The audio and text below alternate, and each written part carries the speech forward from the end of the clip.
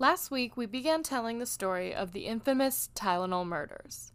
Chicago was hit with a mysterious series of killings, and doctors, along with law enforcement, were all completely scrambling for answers to questions that the entire country was starting to ask.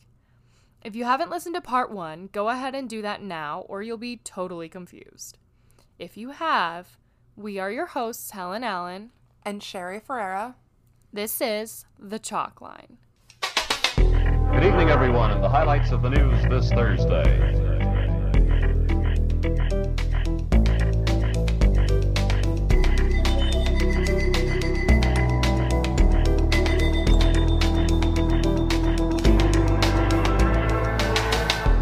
Let's now begin in the Attorney General's office in Chicago. Now, we left off with everyone scrambling as the death count is rising.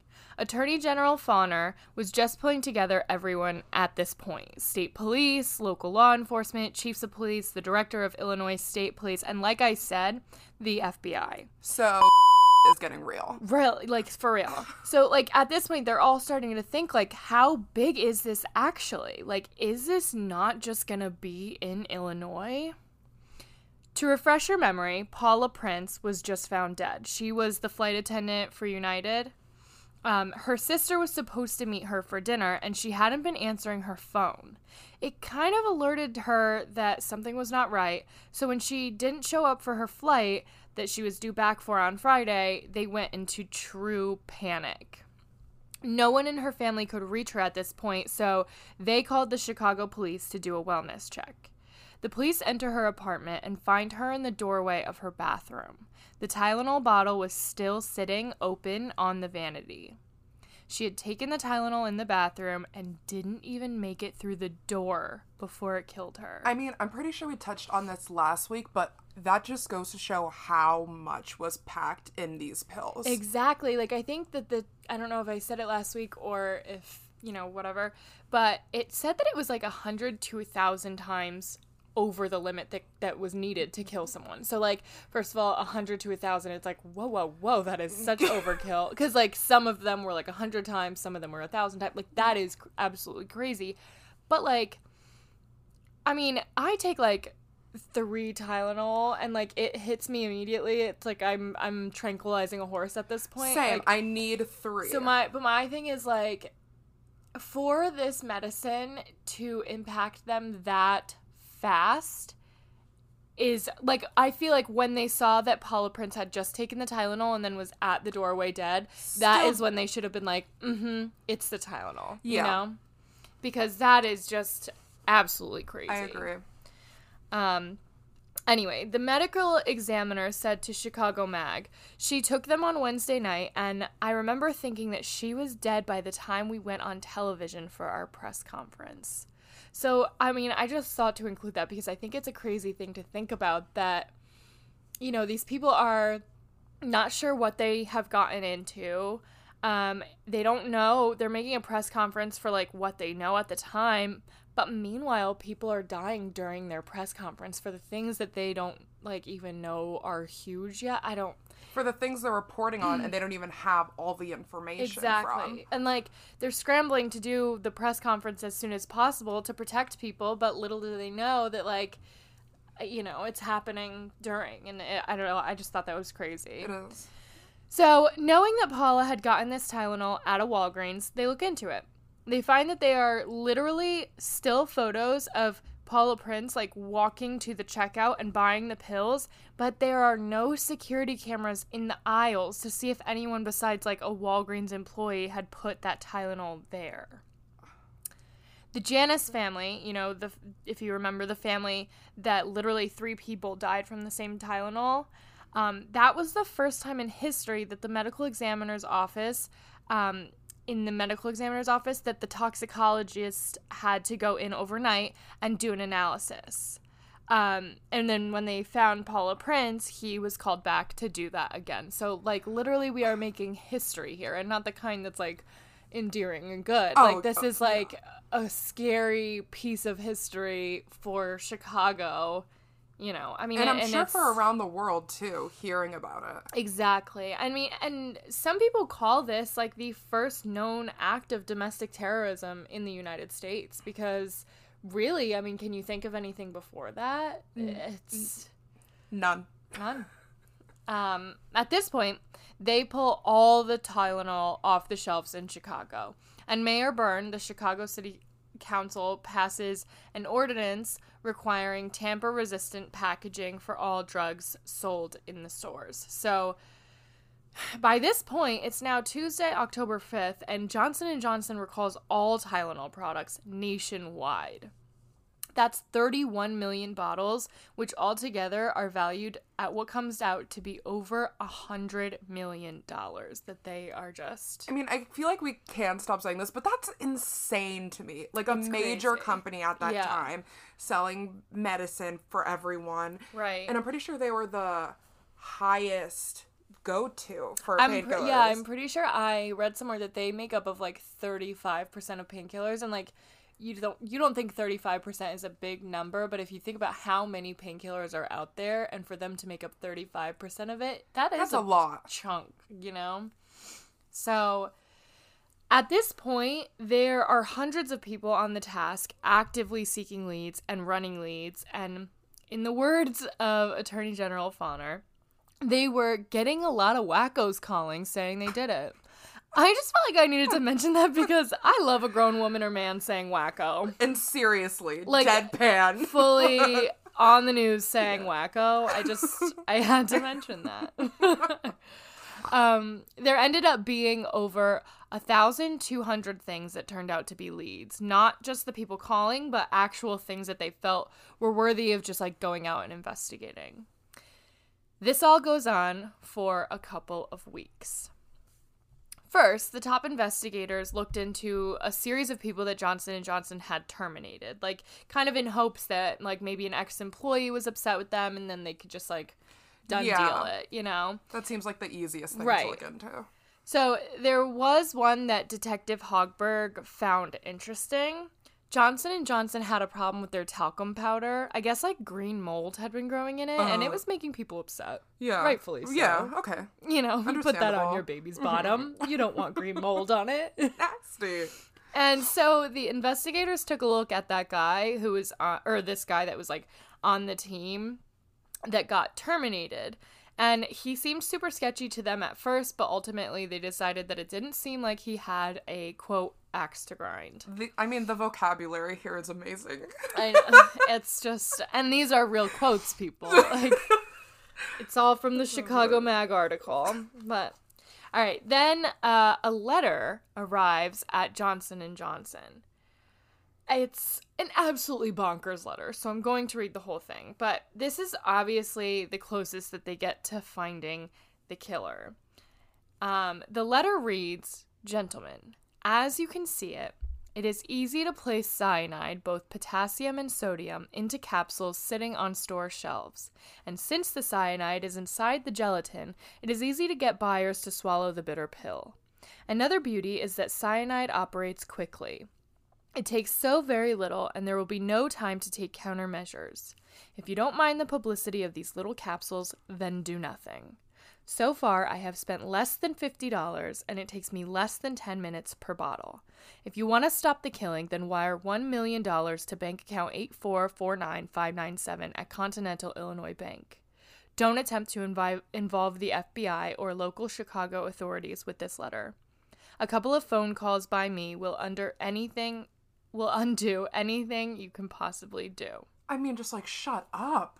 Like, absolutely crazy. So the FBI, like, gets this letter and looks into it, and fingerprints on it lead them to this guy named James Lewis in New York City. And, like, yeah, so this is, like, the closest that they've ever gotten to catching this guy. Obviously, alarm bells are going off now, and he is quickly moved to being the prime suspect for the case. Turns out, the bank account didn't belong to him. It belonged to a man who James Lewis believed owed his wife $511. Like, yeah, so I don't know. He just wanted the FBI to, like, find out about that. On the one hand, what, like, an asshole to mess up their investigation, but also, how loyal. Like, he's fully like, hey, honey, don't sweat it. Yeah, I'm going to get the FBI involved. But, like, I don't know. Why don't you just, like, call up the FBI and tell them that? Yeah, because I feel like that You has don't have a to, like, reason. frame yourself for murdering 7 people in a very weird, sketchy, obscure way, just to, like, get your wife this, like, weirdo gift. Yeah. I don't, like... Report it. Happy Valentine's Day. No, but... So instead, the FBI finds out about that, and they're like, excuse me, you little prick, you can go to jail for 30 years now. Like, Good. get out. Bye. Loyalty gets you prison. But, like, so the reason they took this guy seriously in the first place was because when he was young, he supposedly chased his mom with an axe. Just picture it. Just picture it. I mean, that's it's so out of absolutely- context. I'm like, I just want to know what happened after that, but there's not that much. Anyway, in 1966, he took 36 Anacin pills and then was diagnosed with catatonic schizophrenia and admitted to a state mental hospital. Later, he tried to say that it was because he was, like, dodging the Vietnam draft, which I'm like, okay, this guy is dramatic. Like, he is just doing the most for the least amount of, like... Payoff. Exactly. He gains like, nothing from he's this. doing way too much for such a little thing in return. Like, oh my god. So yeah, and he also was charged and acquitted for a murder of a man who was found dismembered in his home in the summer of 1978. So that's also kind of alarming. And I'm sure the FBI was like, yep, let's, like, keep him on our radar. After that, James and his wife launched a business venture, and then he was, like, suspected of falsifying credit card info and addresses and whatnot. And so the police put out a warrant for his arrest. Naturally. Because of the warrant for his arrest, him and his wife changed their names and moved to Chicago. Exactly. And that lasted about a year, right around the time of the killings. But they actually bought Amtrak tickets from Chicago to New York City 25 days before the killings began. So this ultimately kind of sort of ruled him out because they thought that the pills had to be, like, tampered with in the store. Because the cyanide would have been so strong that it would actually, like, eat through the pills eventually. So it couldn't just, like, sit on the shelves for 25 days or anything like that, which is a crazy thought because it's hard to think about the fact that the person who did it got so lucky with all these people buying the exact tampered bottles at the perfect times. Yeah. It's absolutely crazy. So Attorney General Fauner still thinks that James Lewis was involved somehow, but... you know, at the end of the day, they can never put him in the city and the places at the right time. So nothing really came of that. In 1995, after serving 13 years of a 20-year sentence for extortion, Lewis was released from prison. Today, he lives on the East Coast somewhere. I know, right? Not near me. Yeah. Another name that popped up in the investigation is Ted Kaczynski. This may ring some bells for you, as Ted Kaczynski is the infamous Unabomber. For those of you who don't know, starting in 1978 and over the course of 20 years, he killed 3 people and injured 23 more with these, like, strange homemade bombs that he would just, like, mail out. Ted was considered a genius at a young age, and he entered Harvard at 16 on a scholarship. He earned a doctorate from the University of Michigan and took a teaching position at Berkeley. He would only last 2 years there before moving to Montana in a cabin by himself where he would grow his own food and began constructing an anti-technology, anti-government philosophy. In 1995, Kaczynski sent a 35,000-word manifesto to various news outlets saying he would blow up a plane if his manifesto was not published. That is 35,000 words too many. Too many. So it ultimately was the move that finally got him caught because his sister-in-law recognized the letter as having, like, possibly been written by him, and she and Ted's brother David went to the FBI. Kaczynski was convicted in January 1998 and is currently serving life in prison. The thing about Ted is that all of the people that he sent bombs to were absolutely random. Yeah, I remember reading about this case, and he was just against anyone who was for technology. Yeah, and it's just, I mean, the reason why he went so untraced for so long is because he didn't really have any ties to any of these people. So, you know, it's completely impossible, basically, to trace it back to him. Exactly. So, the reason we're talking about him, Ted was from Illinois, and his first bomb was found in Chicago, where he lived at the time. Obviously, all the Tylenol murders were talked about. Obviously, all the Tylenol murders that we talked about happened in Chicago. However, there actually was one more that is not officially connected. The cyanide poisoning with extra strength Tylenol in Sheridan, Wyoming. It occurred a little over 2 months before the rest of the killings. Sheridan is a town on the way to Ted's cabin in Montana where he lived during the killings, so that's kind of why people speculate towards him, I guess. Yeah. And I guess that Ted had a thing for wood. His victims had connections to wood. Like, when I say that, it sounds so weird, but one victim was named Percy Woods from Lake Forest, Illinois. Another was the president of a California Forest Association, and Ted's bombs were also partially made of wood, and he would use return addresses and pseudonyms that had to do with wood. One example is that he was signing Frederick Benjamin Isaac Wood, and the return address was 549 Wood Street in Wood Lake, California. Okay, I mean, just, like, stop. Right. No, Find something else. It sounds absolutely crazy. So all this matters, I guess, because 2 of the 3 founders of Johnson & Johnson have the middle name Wood. Okay, that's either it's such a stretch, big coincidence. Right? Coincidence. I mean, but that's either honestly a huge coincidence or he's a freak. Yeah, it's entirely intentional, or it's just like people on Reddit need to chill. Mm-hmm. Like, I don't, you know. But, you know, the one photo that authorities were able to capture, remember, like I said, the grainy picture of Paula Prince buying the Tylenol drugs? Yeah. Although it was not determined whether this was certainly the person responsible, FBI serial killer profiler John Douglas did state that the FBI considered the person in the video to be a prime suspect. At the time, that they didn't really know if they thought that the person was James Lewis. Okay. He also had, like, this bushy beard. However, people also believe that the man in the picture could have been Ted Kaczynski. So where's the man in the picture? I know. Like, I would is love that all to, they like, looked into? so, like, they don't have. I'm wondering if, like, the picture's so grainy that they can't do facial recognition now with our technology. Yeah. I don't know, honestly. The FBI office in Chicago, however, requested a DNA sample from Ted. And Ted said, quote, "The officers said that the FBI was prepared to get a court order to compel me to provide the DNA sample, but wanted to know whether I would provide the sample voluntarily." Like, as you know, he is this math whiz, and he was apparently willing to provide the sample, but he had this one condition. He said that the courts should not allow the United States Marshal Service to conduct an auction of his belongings. He said basically, and you know, he knows this because he's went to Harvard at 16. Right, he's very smart.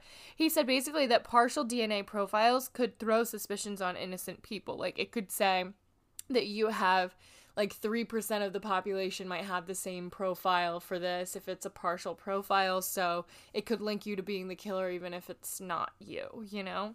I mean, the odds are small, but he wasn't going to take his chances, I guess. So, he said the stuff in his cabin would be crucial in proving that he never owned potassium cyanide, which I kind of, like, am very baffled by, because it's like, there's nothing in my apartment that would prove I've never owned potassium cyanide. Like, how do you prove that? Yeah. Like, okay, he threw it away. I don't... Like an anti-chemistry book? No one's gonna... Like, I would never be... If the police were like, "Hey, Helen, did you do the Tylenol murders?" I would never be able to be like, "Check my apartment. There's proof that I've never owned cyanide." Right? Like, where? I'd be like, what's the "Check proof? my apartment. You're gonna find a bunch of tissues and wine." Yeah, maybe I would be like, check my apartment because clearly I'm weak. Yeah. And I cannot do something like that.